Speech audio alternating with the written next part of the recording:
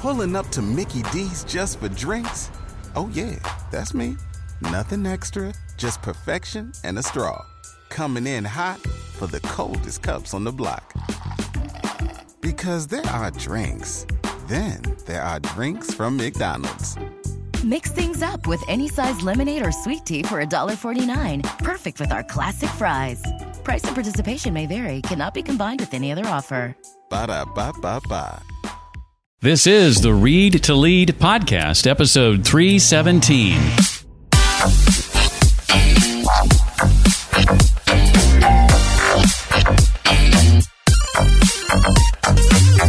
My goal personally is to touch as many leaders as possible and help them overcome their fear and their anxiety around change and help them put some principles that are true and lasting so that they can see results. Hi, and welcome to the Read to Lead podcast. It's the podcast that is dedicated to your personal and professional growth. Hi, I'm Jeff Brown, and I'm here because I believe that if you want to achieve true success in your business and in your life, then, you guessed it, intentional and consistent reading is an absolute must. The Read to Lead podcast, as I've designed it, is not only going to help you narrow this ever-important reading list, but also bring you key insights and valuable ideas from today's most successful and inspiring authors. Each week, we sit down with one of those authors, and we chat about their latest book and their unique insights on things like personal growth, leadership, productivity, professional development, career, business, marketing, sales, entrepreneurship, and more.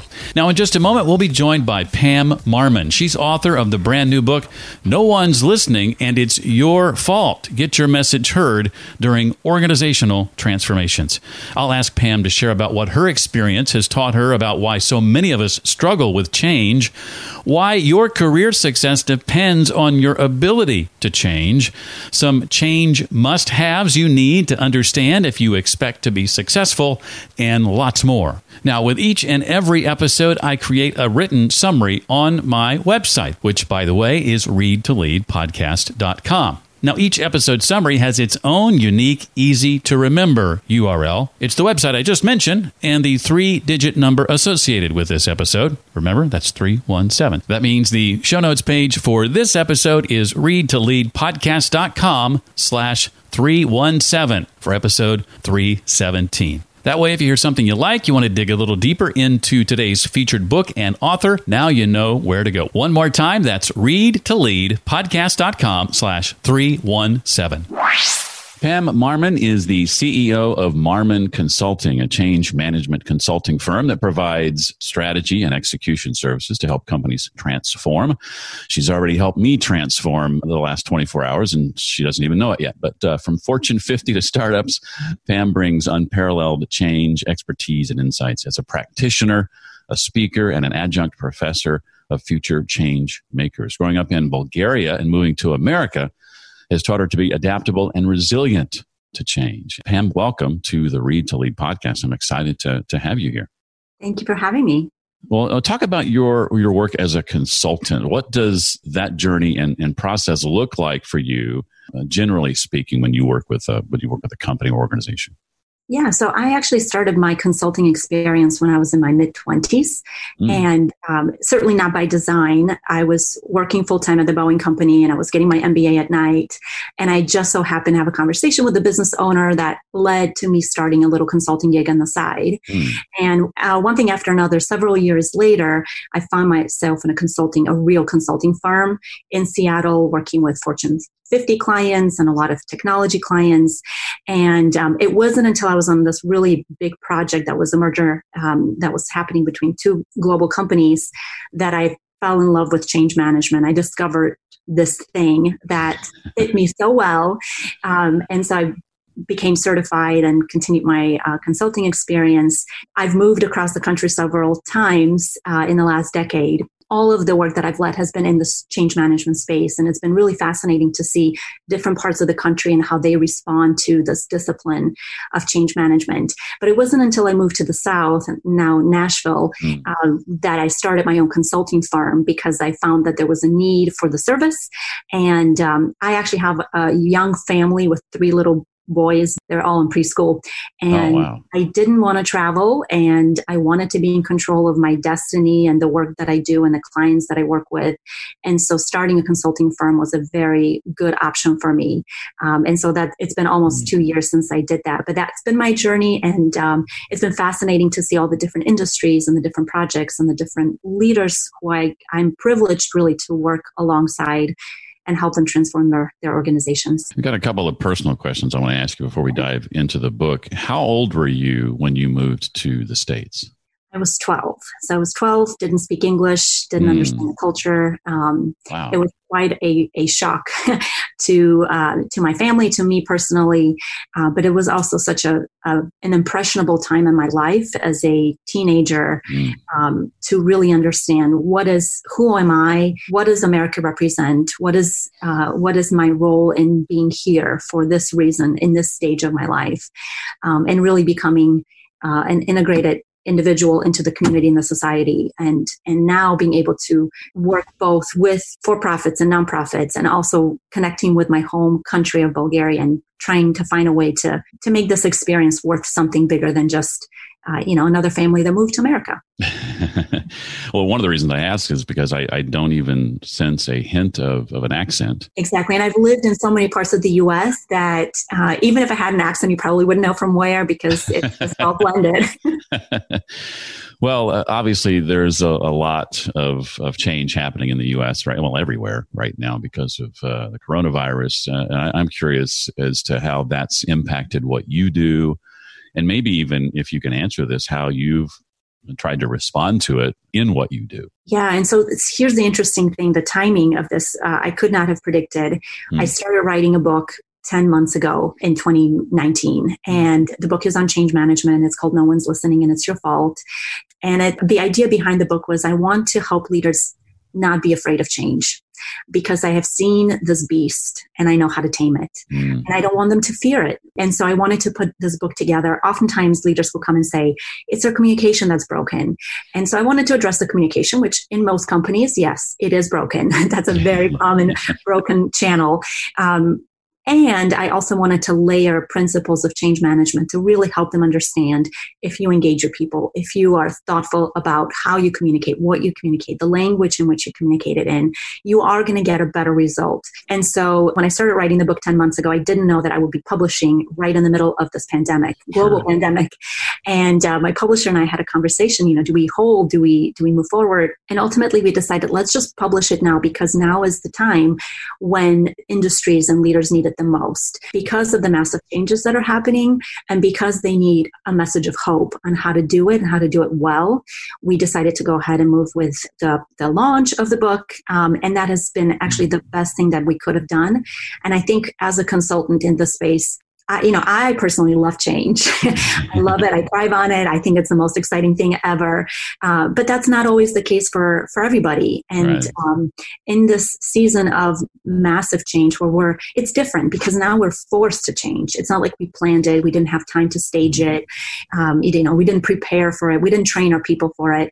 And so it's a little bit different, yet we can apply similar principles. We can apply empathy. We can apply solid communications. We can apply just the humanity that has to come together for us in this space in order for us to move past the initial shock of the pandemic and the economic challenges that it created, and be progressive and forward thinking as we look ahead.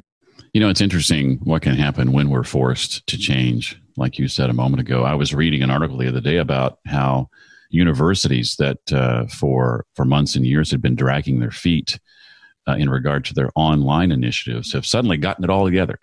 Exactly, yeah. It's funny what can happen when your sort of back's against the wall, right? Yeah, we are very resilient as human beings. And I think this resilience and this innovation is coming through right now. Well, in her book, Pam says that more than 70% of change efforts fail. Wow. What has your experience taught you, Pam, about why we view change the way we do? Why do so many of us, myself included, find change to be so hard? So there's an organization called ProSci, and ProSci does a lot of research in the change management space. So through decades of research that they have done, they found out that when organizations did not apply change management principles, up to 70% of their efforts failed. And so ProSci went ahead and decided to do a lot of trainings and inform individuals on how do you do it better. And so I think that the reason why so many of the changes fail is because oftentimes we focus on the technology or the end goal. And we forget that there are people involved in this process. And if we don't include people along this journey and we launch, people are not going to accept it. They're going to reject it. They're not going to think it was their idea. They're not going to buy into it. And so you'll have more resistance. The principles that I teach in the book is really to help leaders understand, how do you identify your impacted stakeholders? Internal, external, what do they look like? What do they sound like? What do they care about? What's so dear to them that if you miss this point, you're going to miss their ability to engage with you? And this is really what I wanted to set out and help leaders understand, so that as they move throughout the duration of a large, massive transformation, they're being mindful of the people side of the change and engaging the right individuals at the right time. I believe one of the things you touched on, if I'm remembering correctly, is essentially our career success as individuals depends on our ability to change. Is that right? I do believe so. Yes. Yeah. I believe it's true, because as we move throughout our career, we're exposed to more challenges or different problems or different ways of thinking. And we have to be open-minded and be willing to adapt to new circumstances. Otherwise, if we are not, we are risking the chance of being irrelevant. And to me, that's a massive risk that we take as individuals. So being able to adapt to change, I think, is a critical component, not only at the individual level, but also at the organizational level, which is really where I focus. How do you transform an entire organization full of people who are individuals and have different needs and different mindsets? And how do you shift that collectively? So your job basically comes down to herding cats. Is that what I'm hearing? I guess you could say that. Just kidding. What would be some of the change must-haves then, if you expect to be successful as an organization throughout this change process? Yeah, I would say the must-haves would be, well, first of all, we have to address the mindsets. We as individuals need to have the mindsets of being just open-minded and curious. What could the world hold if we take a little bit of risk? What are those calculated risks that we can take? Some of the must-haves from a leadership perspective really is to have leaders across the organization engage, alignment at the vision level of the organization as we move forward. We also need to have leaders being able to champion that work throughout the various different departments. I'm referencing large transformational work that happens. And so other leaders need to be able to represent your work as a leader across your organization. You need to have champions within your organization. So these are individuals who are influencers who can carry your message forward on your behalf. You need to have identified who are your impacted stakeholders and how do you plan to engage them throughout the duration of the work. So initially, it may be just awareness, that you're raising awareness and getting their desire and curiosity stirred. And as you move closer to go live, perhaps this is where you start to introduce a little bit of training and more intense and detailed communications.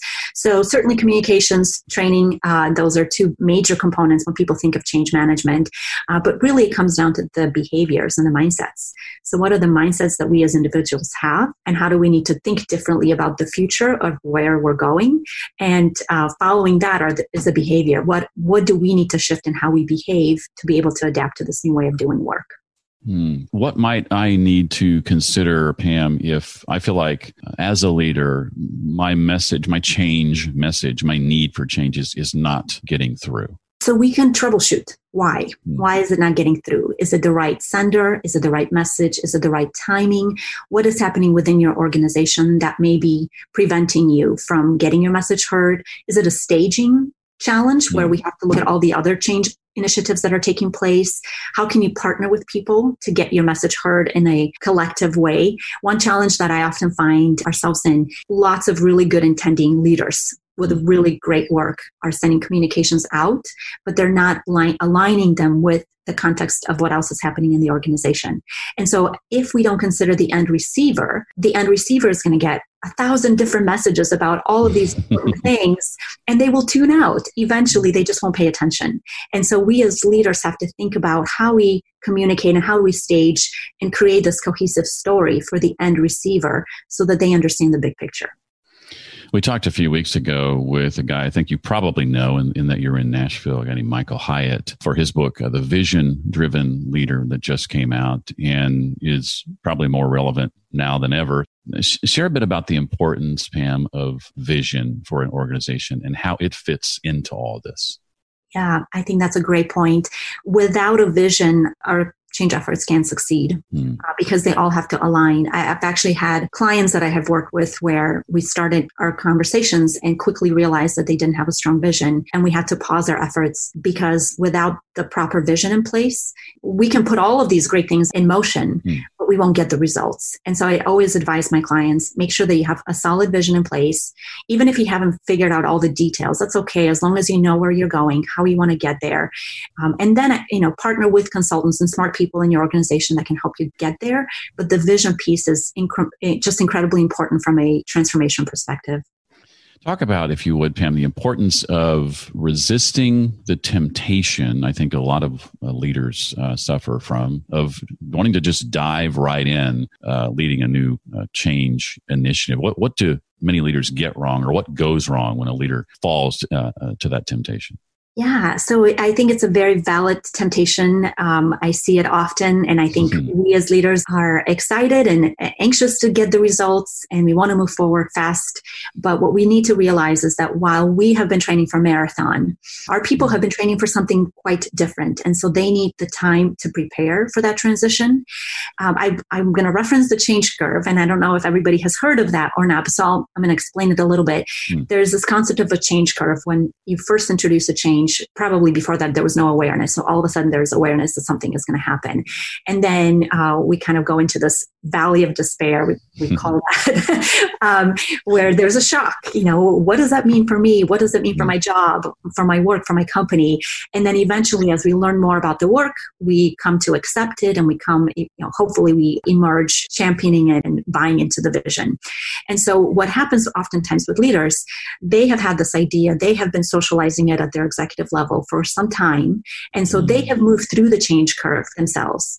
But the moment we introduce it to the organization, we fail to remember that people are at the beginning of the change curve. And it's going to take them some time to wrestle with some of those questions around impact and what does it mean for me and what does it look like in the future. And so I caution leaders, when we look at large transformations, let's make sure that we're timing it well, we're staging it appropriately, so we're not rushing people to change, because if we rush people, then we actually don't get the results that we want, but that we're mindful and we're taking a pulse on the organization as we move forward. There's a couple of things you hit on in subsequent chapters of the book that I'd love to dig into a little bit more. You mentioned change champion earlier. What's the purpose or role of a change champion specifically? Yeah, so it's actually dual. So on one hand, change champions are individuals who receive information from the project team. So they will receive content, kind of a preview of maybe a demo or something, just to let them know this is what's coming. And we get feedback from them. So that's really wonderful. But on the other hand, change champions are individuals who are being tasked to go back into their teams, their departments, and to share content about the project itself. And so we give them specific talking points, we give them content, we give them information so that they can start to socialize it at the peer level, so that as we're hitting communications at the broader organizational level, we're also providing communications at the peer level as well. And it's reaffirming that message that we need for the organization to be successful. And what about the purpose of what you call a change document? What does that look like, and what purpose does that serve? Yeah, so a change document, and this is very much on the consulting side, where we have models, we have all kinds of tools to help us assess the change progress. But the change documents really are identifying what is the strategy for this work, how do we plan to implement it, how do we stage it, what are the key activities that we need to implement. I absolutely love the change readiness assessment that I do with organizations, which really helps me to understand what is the culture like, what are the leaders like, what communications work, what doesn't work here. And what I'm looking for really is what is going to make this change stick in this particular organization in the context of the culture. So all of these documents are on the back end. Most of the people that are impacted will never see them, but these are the documents that guide us through the journey to help us understand and plan ahead for the change itself. Well, I've got a couple of questions, Pam, that I want to ask you that aren't directly related to the book. But before I do that, I always like to ask, as we've sort of bounced around the book here, is there anything else from the book you want to make sure we know or walk away with? Absolutely. So I think probably the biggest takeaway from the book is the importance of listening. In the book, I talk about this LESS model, listen, engage, speak, and solve. And if I could pick one thing that is the most critical thing from the book, it's the importance of us as leaders to listen to our people, to listen to our organizations, to be mindful and in tune with the rhythm of the business so that when we do launch big initiatives, they're thoughtful, they are timed well, and they're well received. What was that again? No, I'm just kidding. Just kidding. Well, this being the Read to Lead podcast, I'd love to ask, when it comes to reading for you, particularly reading to learn, what are some things you do to maybe help retain what you read or ensure that something that you read you want to implement actually gets implemented later? Any tips or tricks from your world? Yeah, so I teach it. I think the best way to learn something is to teach it. And I teach it to my family. I teach it to my kids. I teach it to leaders I work with. I teach it on social media, wherever I find appropriate to teach it. I think that's probably been the biggest skill that I have taken away as a reader to really implement what I'm learning is by teaching it. I think that's the best answer to that question I've gotten yet. I love that. Nobody's ever said that before. I love it. Well, regarding books, I'm guessing you love to read, or at least somewhat enjoy the reading process. I do. What's a book or two you've encountered along your career that's left a lasting impression on you? Maybe one you go back to again and again for reference. Yeah. So I started reading leadership books in my teen years. Wow. One that really resonated with me was The 21 Irrefutable Laws of Leadership by John Maxwell. And I love that book. There's one section about not microwaving your leadership skills. And I think when I was a teenager, I just wanted to microwave those leadership skills so bad. But John Maxwell shared true gold when it comes to leadership about the timing and the process of becoming a leader. So for me, that's a classic book that I always refer to because I think there's so much just gold in that book. From a more recent book that I absolutely love, and I guess it's not too recent, Patrick Lencioni's book, The Advantage. It's one of my favorites. I absolutely adore Patrick Lencioni. I love the book. I love the content. It aligns very well with what I do and what I teach as well. And then another one that I love very much is Rework. It's a fascinating book because it contains principles that are almost common sense. But in the life of corporate America, we've complicated processes and everything. We've made it so much more cumbersome than it needs to be. And what I loved about Rework was that it just brought it down to the basics and simplicity and structuring what you do in a meaningful way that makes a difference. And to me, that's what I took away from it. And I wanted to make sure that my life and everything I do is as simple as it can be, as impactful as it can be, and as meaningful for the world, really, as we move forward. You mentioned a couple of my favorite authors there as well that impacted my early career. John, who we've been fortunate to have on the show before, and then Pat, who we've tried to get on the show and just have never been able to. But I love both of them equally. It's funny when I think of Patrick Lencioni. I've read him for so many years now, but I would say that when I grow up, I want to be like Patrick. And someday I hope to meet him and shake his hand because he has impacted my life so much. And I'm so grateful for his writing and the time that he's taken to do that. Have you had a chance to hear him speak? I have, yes, at the leadership conference, the global leadership conference that Willow Creek puts together. I've heard him several times, absolutely adore his work. And someday I aspire to meet with him in person. Yeah, that's the same place where I have heard him speak a couple of times, if I'm not mistaken. Well, I know the book's now been out for a few weeks. I know you're probably going to be in promotion mode for a little while yet. But beyond that, what's ahead for you and your team that you're excited about and able to share? Yeah, we're excited to make an impact in organizations. And really personally for me, I'm excited to help leaders not be afraid of change. I think that's what it comes down to. I want this message of, with the proper process, change is not hard, to be a message that I carry on. And I want that to be a message that leaders believe in. And because if we believe it, we can behave like it. And so my goal personally is to touch as many leaders as possible and help them overcome their fear and their anxiety around change and help them put some principles that are true and lasting so that that they can see results. And ultimately, the reason why I do all of this, any of this, is because I truly believe that when one leader does change right, that trickles into the employee's life, into the family life, into the community life. And the impact I have by impacting one leader is an entire community. Wow. Well, the book, again, is called No One's Listening, and It's Your Fault. Her name is Pam Marmon. Thank you for being here, Pam. So much appreciate you sharing of your expertise and all that you do and your passion for it. It means a lot. Thank you so much, Jeff. Thanks for having me. As I mentioned at the top of the show, if you want to dive deeper into all things Pam and her brand new book, No One's Listening, and It's Your Fault, you can get the details at readtoleadpodcast.com/317. That's readtoleadpodcast.com/317. At my website is also where you can grab a copy of my top 12 leadership and personal development books. It's absolutely free. I give my thoughts and those of some of my past guests on each of the 12 books and why I think they deserve a spot in the top 12. Again, this is a free resource. It's my top 12 all-time leadership and personal growth books. You can find that at readtoleadpodcast.com. For questions, comments, suggestions, or feedback on the podcast, I encourage you to reach out to me via email. That's jeff@readtoleadpodcast.com. I do my best to respond within a couple of days. In the next couple of weeks, be sure to join me for chats with folks like Garland Vance, author of the book Getting Unbusy, as well as Stephen M. R. Covey, son of the late Stephen R. Covey and author of the book The 7 Habits of Highly Effective People. Stephen and I will be chatting about the 30th anniversary edition of this classic book in just a couple of weeks. Well, that does it for this week. I look forward to seeing you next time. Until then, remember, leaders read and readers lead.